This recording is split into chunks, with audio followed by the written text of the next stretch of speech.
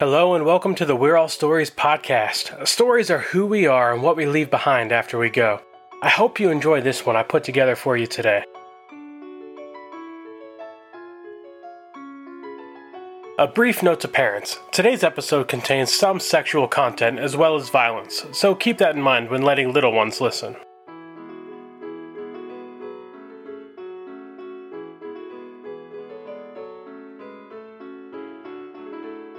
Hello everybody and welcome to the second episode of the We're All Stories podcast.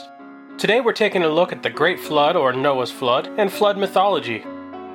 Now I know what you may be thinking, I've heard this one before, but stick around, it may just surprise you. So probably most of us are familiar with the story of Noah's Ark. An account of this story is found in the Bible in Genesis chapters 5 through 9, so here it is. Basically, God created the world, but men were wicked and evil, so God says enough was enough. God is going to cause a great flood to wipe out everything off the face of the earth. Then along comes Noah. Now God sees that he is a good guy, and after all the animals weren't to blame, so God tells Noah his plan and instructs him to build an ark to load himself, his wife, their 3 sons, and their wives, along with a sample of all the animals. Now just so you know, the 2 of every kind thing, that only applied to unclean animals. There were 7 pairs of each of all the rest. Enough to keep seed alive upon the face of all the earth, according to King James. Now this ark needs to be 300 cubits, about 450 feet long, by 50 cubits, 75 feet wide, and 30 cubits, 45 feet tall. In case you were wondering, a cubit equals roughly 1.5 feet, and it has to be made out of gopher wood. And what is gopher wood, you might ask? No one knows. Genesis 6:14 is the one and only time we ever see this term. Ever. There is much speculation, some translations read cypress wood, and many scholars like this answer. The only problem is, cypress has a different name in Hebrew, barash, not gopher, or in any way even close to gopher. So there's that then. Now, likely we will never know what gopher wood was referring to, and there's an extremely high probability that it is some extinct type of vegetation. It just doesn't exist anymore. Oh, but with this whole flood and all, did I mention it's all going down in a week? So Noah gets to building. Everybody comes by to see this weirdo building a big boat on dry land. Build it and they will come. The animals start showing up. Then it starts raining. It pours for 40 days and 40 nights straight. Egg on their face when the water is up to their knees and they're knocking on Noah's door. So the entire earth is flooded. Noah and his family are all nice and cozy, chilling with the animals, while the whole earth floods and everyone else is wiped out. After 150 days, the water starts to recede. After another 150, things are still receding. After a while, the ark lands on top of the Ararat Mountains. Where are the Ararat Mountains? Who knows? The location of these mountains has been debated for thousands of years. Noah sends out a dove to check, see if there's dry land yet, and the dove comes right back. So he waits a week and tries again. This time, the dove brings back an olive branch showing that land was beginning to reappear. Then he waits another week, and this time the dove flies the coop and never comes back. Noah figures the bird must have found somewhere to perch, so it must be safe to leave the ark. God lays out some laws to keep people in line so it doesn't return to that level on the badness meter, and says he'll never kill everyone in a giant flood again. They seal the deal with a rainbow. The end. Okay, so nothing big and exciting or earth-shattering there, but did you know that there are stories of a great flood in a ton of cultures across every inhabited continent? Let's take a look at a few.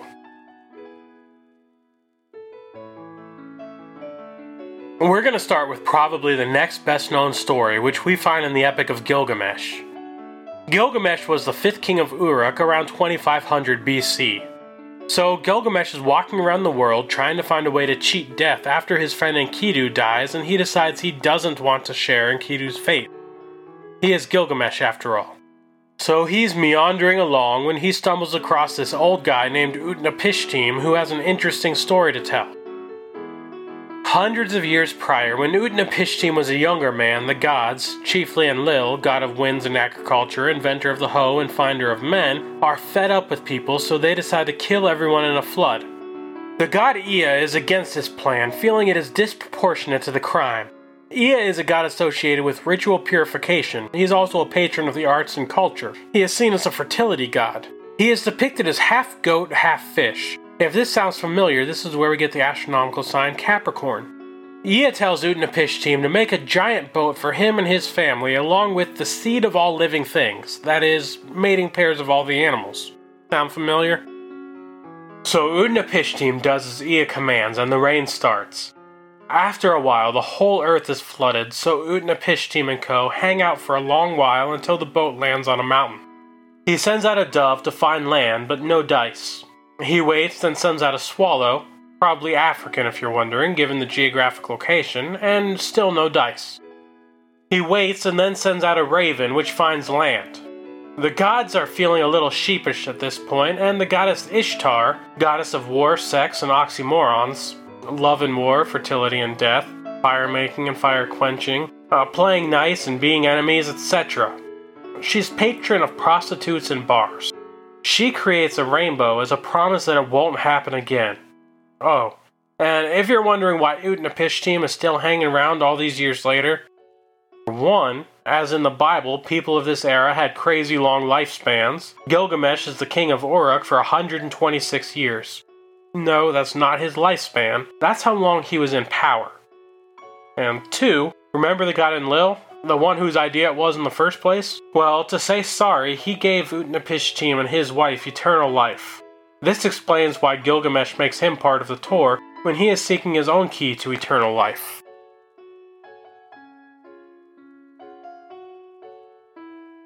The next story comes to us from Iceland's Prose Edda, written around 1200 AD by the ever-verbose Snorri Sturluson. The legend itself is much older, but the earliest written record of it, and the vast majority of other Norse myths, comes to us via good old Snorri.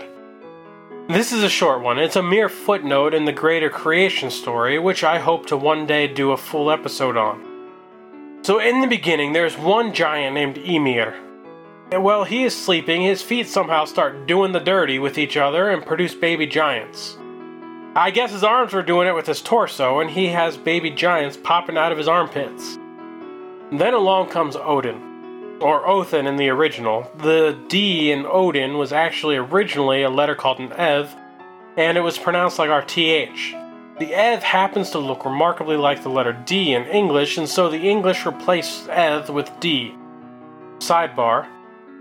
This Eth is only used in the middle of words. TH at the beginning of a word, like in Thor, is called a thorn. That looks remarkably like a thorn on a branch. So Othin shows up, along with his lesser-known brothers, Vili and Ve. They kill Ymir, and his blood gushes out in a great flood that kills all the giants except Bergelmir and his family, who survives making a boat and hanging out until the water dies down. When the water abates some, Ymir's salt blood becomes the oceans. If you're wondering what they did with the rest of Ymir, his flesh becomes the land, his bones the mountain, his teeth the rocks and pebbles, his skull they put over it all to create the sky. It's being held up by 4 dwarves, one in each corner. They're named North, South, East, and West. If those names sound familiar, good. They should.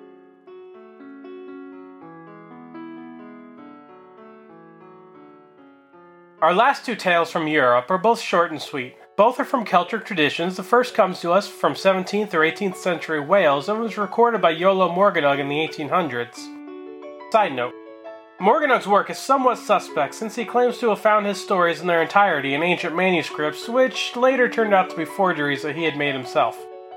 Anyway, in the Welsh version, the monster Afanc causes Lake Shion. As an aside, Shion looks like lion but with a double L. Most non-natives pronounce it Leon, but as near as I can tell, this is incorrect. Personally, I suck at making the sound, and I'm sure if any native Welsh are listening, they're probably getting a good laugh at me for trying. The double L in Welsh is called a voiceless alveolar fricative, and is actually pretty common in the world at large.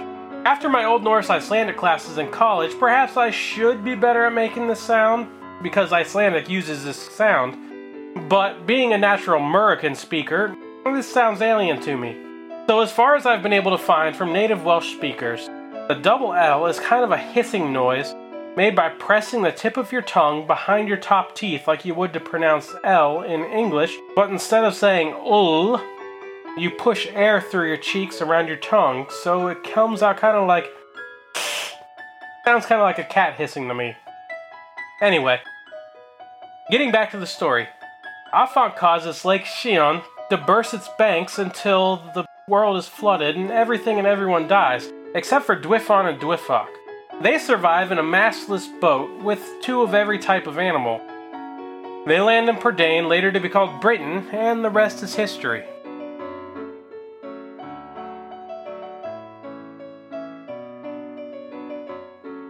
The next comes from Celtic Ireland. There were 2 giants, Heaven and his woman Earth. Heaven lays on top of Earth, as couples do when reproducing, and are making baby titans. The problem is that apparently popping out babies didn't slow this power couple down. Heaven just kept going at it, laying on top of Earth, so the baby titans are squished between their parents. Anyone who has had parents can imagine that this was probably extremely uncomfortable for these kids. I mean, I just can't imagine how many years of therapy it took to get over that particular experience. Not to mention, both the children and their mother live in darkness because Heaven never lets Earth off her back. One day, one of the Titans decides that this was a little too uncomfortable and mentally scarring, so he kills Heaven and chops him up, similar to how Othin did in the Norse version.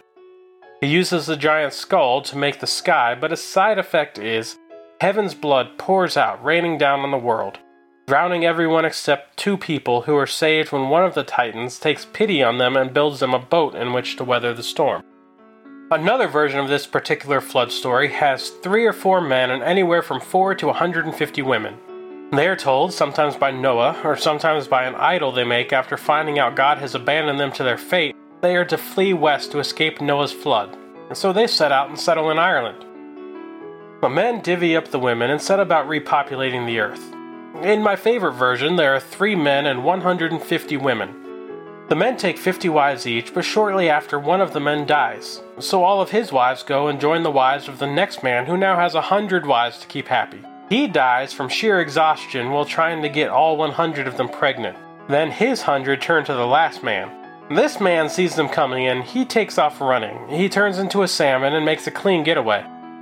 This salmon is sometimes linked to the salmon of knowledge from the stories of Finn MacCool of the Fenian cycle of Irish legends, but that is a story for another time. There are many more stories. Europe is a big place after all, containing many cultures, but let's travel away from Europe and move on to Africa.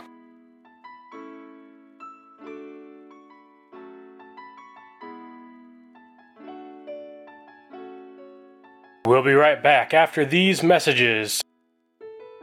Ever listened to a podcast and thought, hey, I bet I could do that, but then wonder how to go about it? I know I did. Then I found Buzzsprout.com. Buzzsprout gave me all the tools I needed to succeed and sound great. By starting a free account, I was able to publish my work, and they even got me connected to all the major podcast directories. By upgrading to a paid account, I was able to keep more content on there, and I got access to their aptly named Magic Mastering tool. Your material is run automatically through this program, which balances the individual segments, so it all sounds the same throughout and flows smooth. This is a must if you're recording in segments. If you use the link in the description, you'll get a $20 Amazon gift card for signing up for a paid membership. If you're passionate about something, get out there, share it, and let Buzzsprout do the rest. Make sure to check out our Patreon page. When you donate to this podcast, not only are you showing your support, but you are also getting access to special notes, polls to help pick future episodes and merch, as well as recipes to go along with the episodes. So check it out. And now, when you pledge $25 a month, we will send you your very own Raven's Wing mug. Follow the link in the show notes to take a look.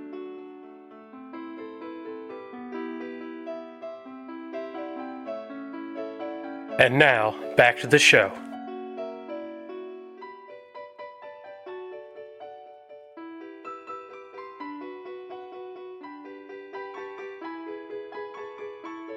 In the Pygmy tradition, Chameleon is chilling, doing his chameleon things on a tree. At this time, there is no water in the world. Chameleon hears a weird noise coming from inside his tree, so he cuts it open. Water comes gushing out from the tree and floods the earth. Along with the water, a pair of humans pops out. These are the first humans, and everyone is descended from them. Now, I like this story because the arrival of the flood brings life rather than death. It sets water as life giver rather than life taker.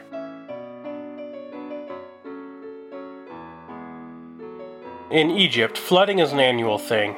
Every year the Nile floods its banks, nourishing and fertilizing the fields, making them ready for planting. This flooding is so important to the ancient Egyptians that they set their calendar by it. But this particular story isn't about a flood of the Nile so much as a flood of blood. Ra gets worried that the people are going to depose him, so he sends the goddess Hathor to deal with it. Hathor is interesting because she is the intrinsic female. She defies description. She is dynamic, multifaceted, and many-faced. She is the mother, wife, and daughter of Ra. She is usually portrayed as a cow or as a woman with cow horns, reflecting her ties to agriculture and fertility. She is seen as the greatest mother, giving birth to many of the gods and goddesses with almost as many fathers. She is the embodiment of femininity and female sexuality. She is also the Eye of Ra, or at least an Eye of Ra. He has two after all. And as such is an extension of him. More specifically, his jealous vengeful side. In this capacity, she becomes the goddess Sekhmet, a roaring lioness, warrior goddess, defender of the gods, and by extension the pharaohs. Sekhmet carries out her divine punishment by killing all the humans indiscriminately. The blood of the slain causes the Nile to turn red and flood, running to the oceans, causing them to rise too. Ra, looking down and seeing what was going on, decides that we humans have had enough and had probably learned our lesson by now. So he tells the few survivors to brew beer and dye it red, then pour it all over the land. Sekhmet, seeing this river of red beer, mistakes it for blood and drinks it up, becoming quite drunk. The inebriated goddess falls asleep and reverts back to her old self, the Mother Hathor. This gave rise to the Festival of Drunkenness. This festival was celebrated annually on the 20th day of the month of Thoth, which was the first month of the ancient Egyptian calendar. Though its celebration is no longer widespread, modern celebrants do so in mid-August to coincide with the flooding of the Nile. This festival was celebrated with music and dancing, but most of all by drinking. In temple shrines or in their homes, it was customary to be served beer until they were blackout drunk and passed out. Those celebrants at the temples would be woken up the next morning with loud music to worship Hathor to see what epiphanies the goddess gave them in their, one can only assume, hungover state. While most of us now would see this as an excuse to get publicly wasted, for the ancient Egyptians this was a sacred time, not a big social event. Of the flood myths from Asia, I picked 3 stories from 2 different countries. The first comes from Siberia. The world flooded, but some people and animals survived by clinging to floating debris. The winds blew and scattered the debris with its passengers to all corners of the world. Once they got to their respective destinations, they set about repopulating and creating their own languages. That is how people came to be all over the globe and why they all speak different languages.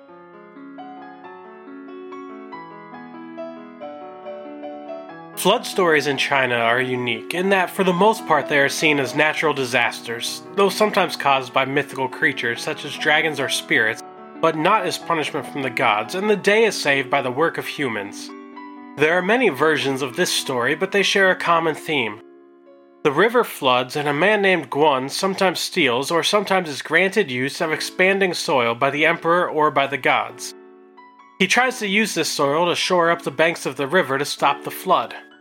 In versions where he steals the soil, he is killed for theft. When he is given the soil, he is killed for failure.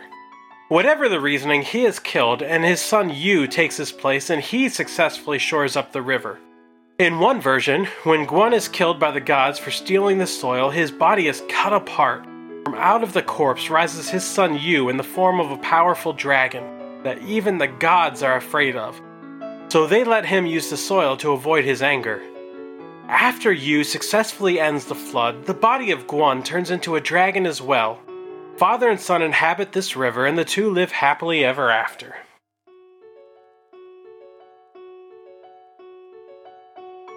In the more supernatural flood stories from China, the flood comes from the gods, usually as a punishment, and only a brother and sister survive. Sometimes they are warned by the gods themselves, sometimes by sages, or they are saved by their wise parents. Regardless of why, they climb into either a hollowed-out gourd or log and wait out the storm. In some versions, it takes decades for the flood to end, and they come out very old. More commonly, they emerge still as fresh-faced youths. Here's where it gets messy. They are the only two people left in the world, and it is their duty to repopulate the earth. The problem is, they're also brother and sister. In some versions, they're twins even. Sometimes the gods tell them to marry, and the reluctant brother and sister give the gods various impossible tests. Like each sibling rolls a millstone down opposite hills, and they must come together one on top of the other. Or, each throws a knife at random with a double sheath on the ground between them. The knives must both land settled in the sheath. Or similarly, they fire arrows that must land in a quiver. More commonly, it is the brother that tells the sister they must marry. The sister is weirded out by this and she refuses. When the brother insists, she puts those same tests from the previous version to the brother, who accomplishes them either by the will of the gods or by trickery. For example, pre-staging different millstones one on top of the other, or pre-placing two other knives in the sheath when the sister isn't looking, or stuff like that. The end result being they marry and have lots of children and repopulate the earth. This story is interesting because of the theme of incest. There are strong incest taboos at place here, hence why the siblings don't couple willingly. There are incest taboos present in virtually every culture in the world, so why they are always portrayed as brother and sister is just beyond me. Next we head to the land down under. In one Aboriginal story, God is angry and causes a flood, sometimes by urinating into the ocean, and the Aborigines build an ark to survive. Some tellers of this tale say that this is the true version and that Noah's Ark was a copycat tale, a lie told by white men to put them down and make them subservient. Most people agree that this is likely the other way around and was derived from the Judeo-Christian version to challenge its authority and legitimacy. Another fun, more original story tells of the frog Tiddalik. Tiddalik is believed to be a water-carrying frog, a species unique to Australia, who drinks up lots of water after it rains, then burrows underground to survive the dry periods in between. Tiddalik the giant frog emerges from his hole to drink. He greedily guzzles down all the water in the land. The other plants and animals begin dying of thirst, and the surviving animals decide something needs to be done. The owl tells them that the only way to get Tiddalik to release the water is to make him laugh. The animals all try and fail until the eel steps up and begins tying himself in various silly shapes, which Tiddalik thinks is absolutely hilarious. Like a rumble of thunder, Tiddalik starts to chuckle, and then he just absolutely loses it, laughing his head off at the silly eel and his silly shapes. The water all comes gushing out at once, flooding the land. The water subsides, and everyone lives happily ever after. Jumping continents once again, we land in the New World, America. According to the Ojibwe or Chippewa tribes of what is now southern Canada and the north midwestern United States, the Great Spirit becomes angry with man, so he causes an earth-encompassing flood. Waynaboozoo builds a raft for himself and the animals to survive. It sounds familiar, right? Well, here's where things get interesting. While most of these stories are more focused on the beginning and or the end and kind of glosses over the middle, this story focuses on that middle. In this version, the waters don't go back down. After a while, Waynaboozoo realizes they never will, so he must instead make the world anew. He decides this can only be accomplished by using dirt from the original Earth. He tasks different animals with trying to swim down to retrieve said dirt. The loon tries and fails. Then the beaver swings and misses. Lastly, Ajigata, a small duck called a coot, volunteers. The other animals laugh, and Waynaboozoo tells him that he is much too small to possibly be able to do this, so he should just hang out and let the grown-ups do their work. Instead of sitting back as he was told, the coot jumps in and dives down. He dives down and down, further and further, surpassing what the other animals were able to do. The next day, Waynabuzu notices something floating in the water by the boat. He sadly fishes Ajigata's limp body out of the water when he notices something in his bill. It was a mouthful of earth. Though it cost him everything, Ajigata had managed to swim down to the old world and collect the dirt. Moved, Waynabuzu breathes life back into Ajigata and warms him with his body, nursing him back to health. Then the brave little coot swims away like it was nothing. Because of his sacrifice, Waynabuzu declares that all coots would have an honored place among the animals for all time. Waynabuzu then takes the dirt Ajigata had brought and shapes it, but he has nowhere to put it. Mikanok the snapping turtle comes over and tells Waynabuzu that he could toss it on his back, as it was broad and flat. Waynabuzu places the tiny mouthful of dirt on Turtle's back and tells it to grow. He puts some ants on it to spin it around and help it spread, kinda like a potter's wheel. As it grows, the other animals step off the raft and onto dry land according to their size. Waynabuzu sends the birds out to fly over and observe the land and to send reports back to him in the form of song. They are still doing that to this day, and this is why we hear the birds singing as they fly overhead. So that is the story of how the earth was remade after the flood. A note about Waynabuzu. Waynabuzu is the Adamic figure in the Ojibwe culture. He was the first man. He is portrayed as a wise man and as a trickster. He is so intrinsic to their culture that the standard Ojibwe greeting, Buzu, is derived from his name. The Mohawk tribe tells a similar tale, but in their version our world hadn't been created yet. Everyone in existence lived above us in the spirit world. It sounds like a pretty neat place. The land was full of game, the waters full of fish, and the crops planted themselves, and though it was always sunny and never rained, everything is always lush and green. So who can blame them for not creating anything down below? In this paradise, there is a super rich man, and in this land of wealth and plenty, that's really saying something. This rich man has a beautiful wife named Ada Ensik. This guy is super jealous, and when his wife becomes pregnant, for some reason he is convinced the child isn't his. He has his servants uproot a massive tree and shove her down in the hole. They push her deeper and deeper into the ground until she falls right through into our world.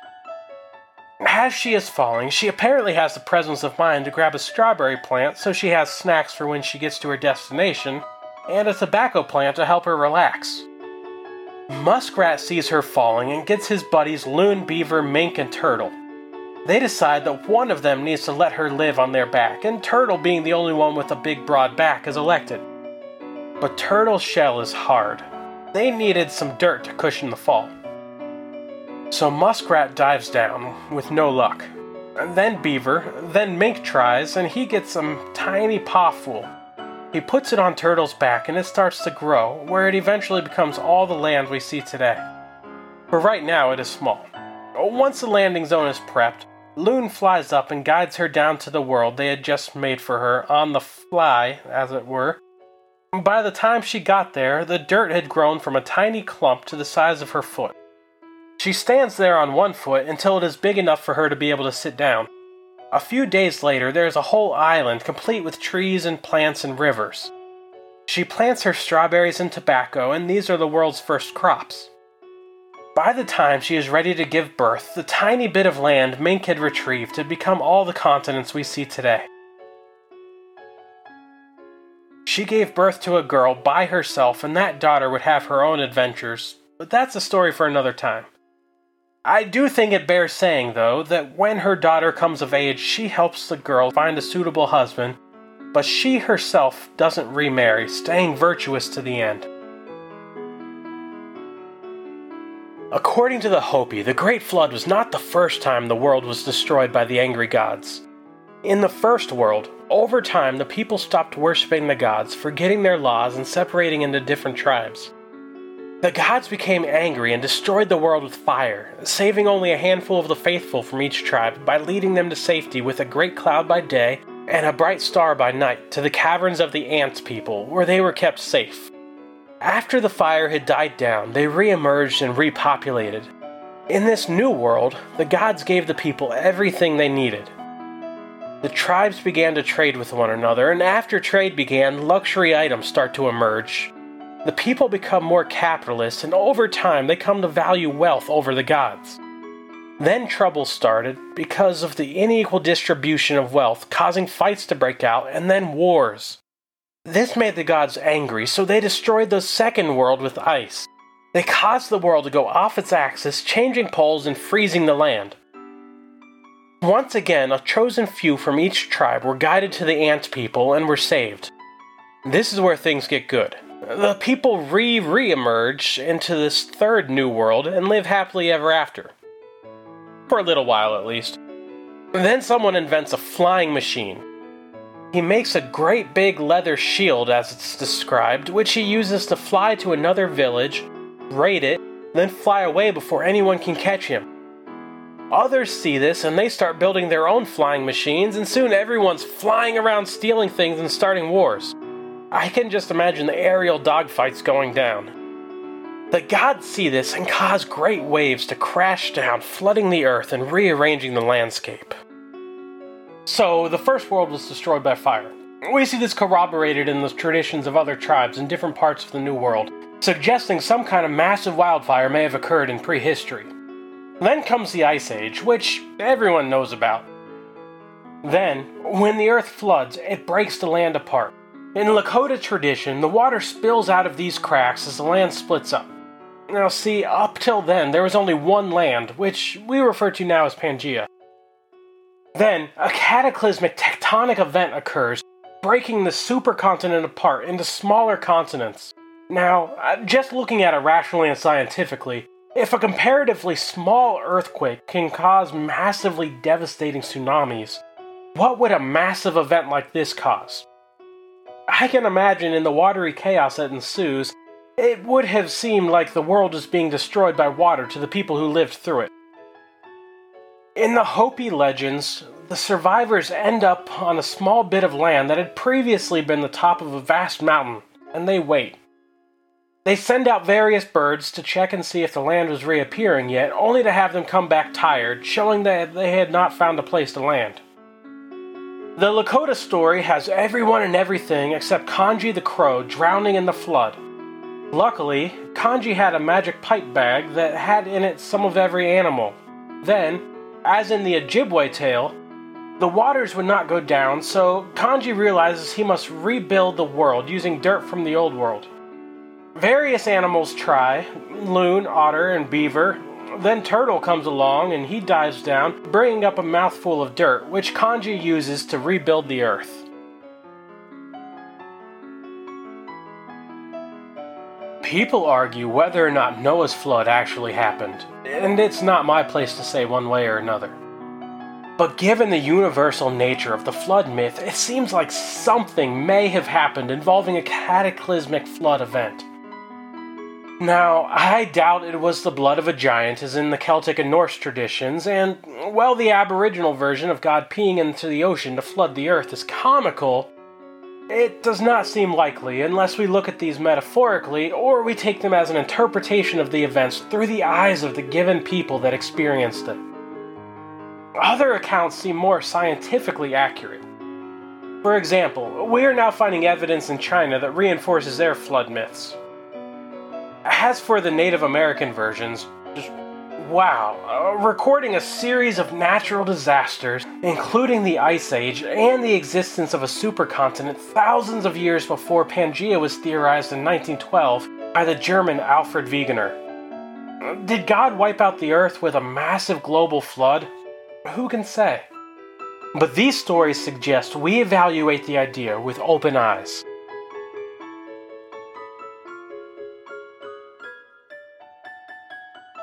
Hey everybody, thanks for listening. I hope you enjoyed it. This has been the We're All Stories podcast, a production of Ravenswing Studios. This story was researched, written, and read by me, David Huncharik. The music was written and performed by the supremely talented Brian Berger. If you liked what you heard, give us a like on whichever podcast directory you use. Now, doing a podcast is a real labor of love. A lot of time and effort goes into making this for you. If you would like to continue to hear news stories every 2 weeks, please consider supporting us through our Patreon page. Thanks so much for listening, and I hope to see you again soon.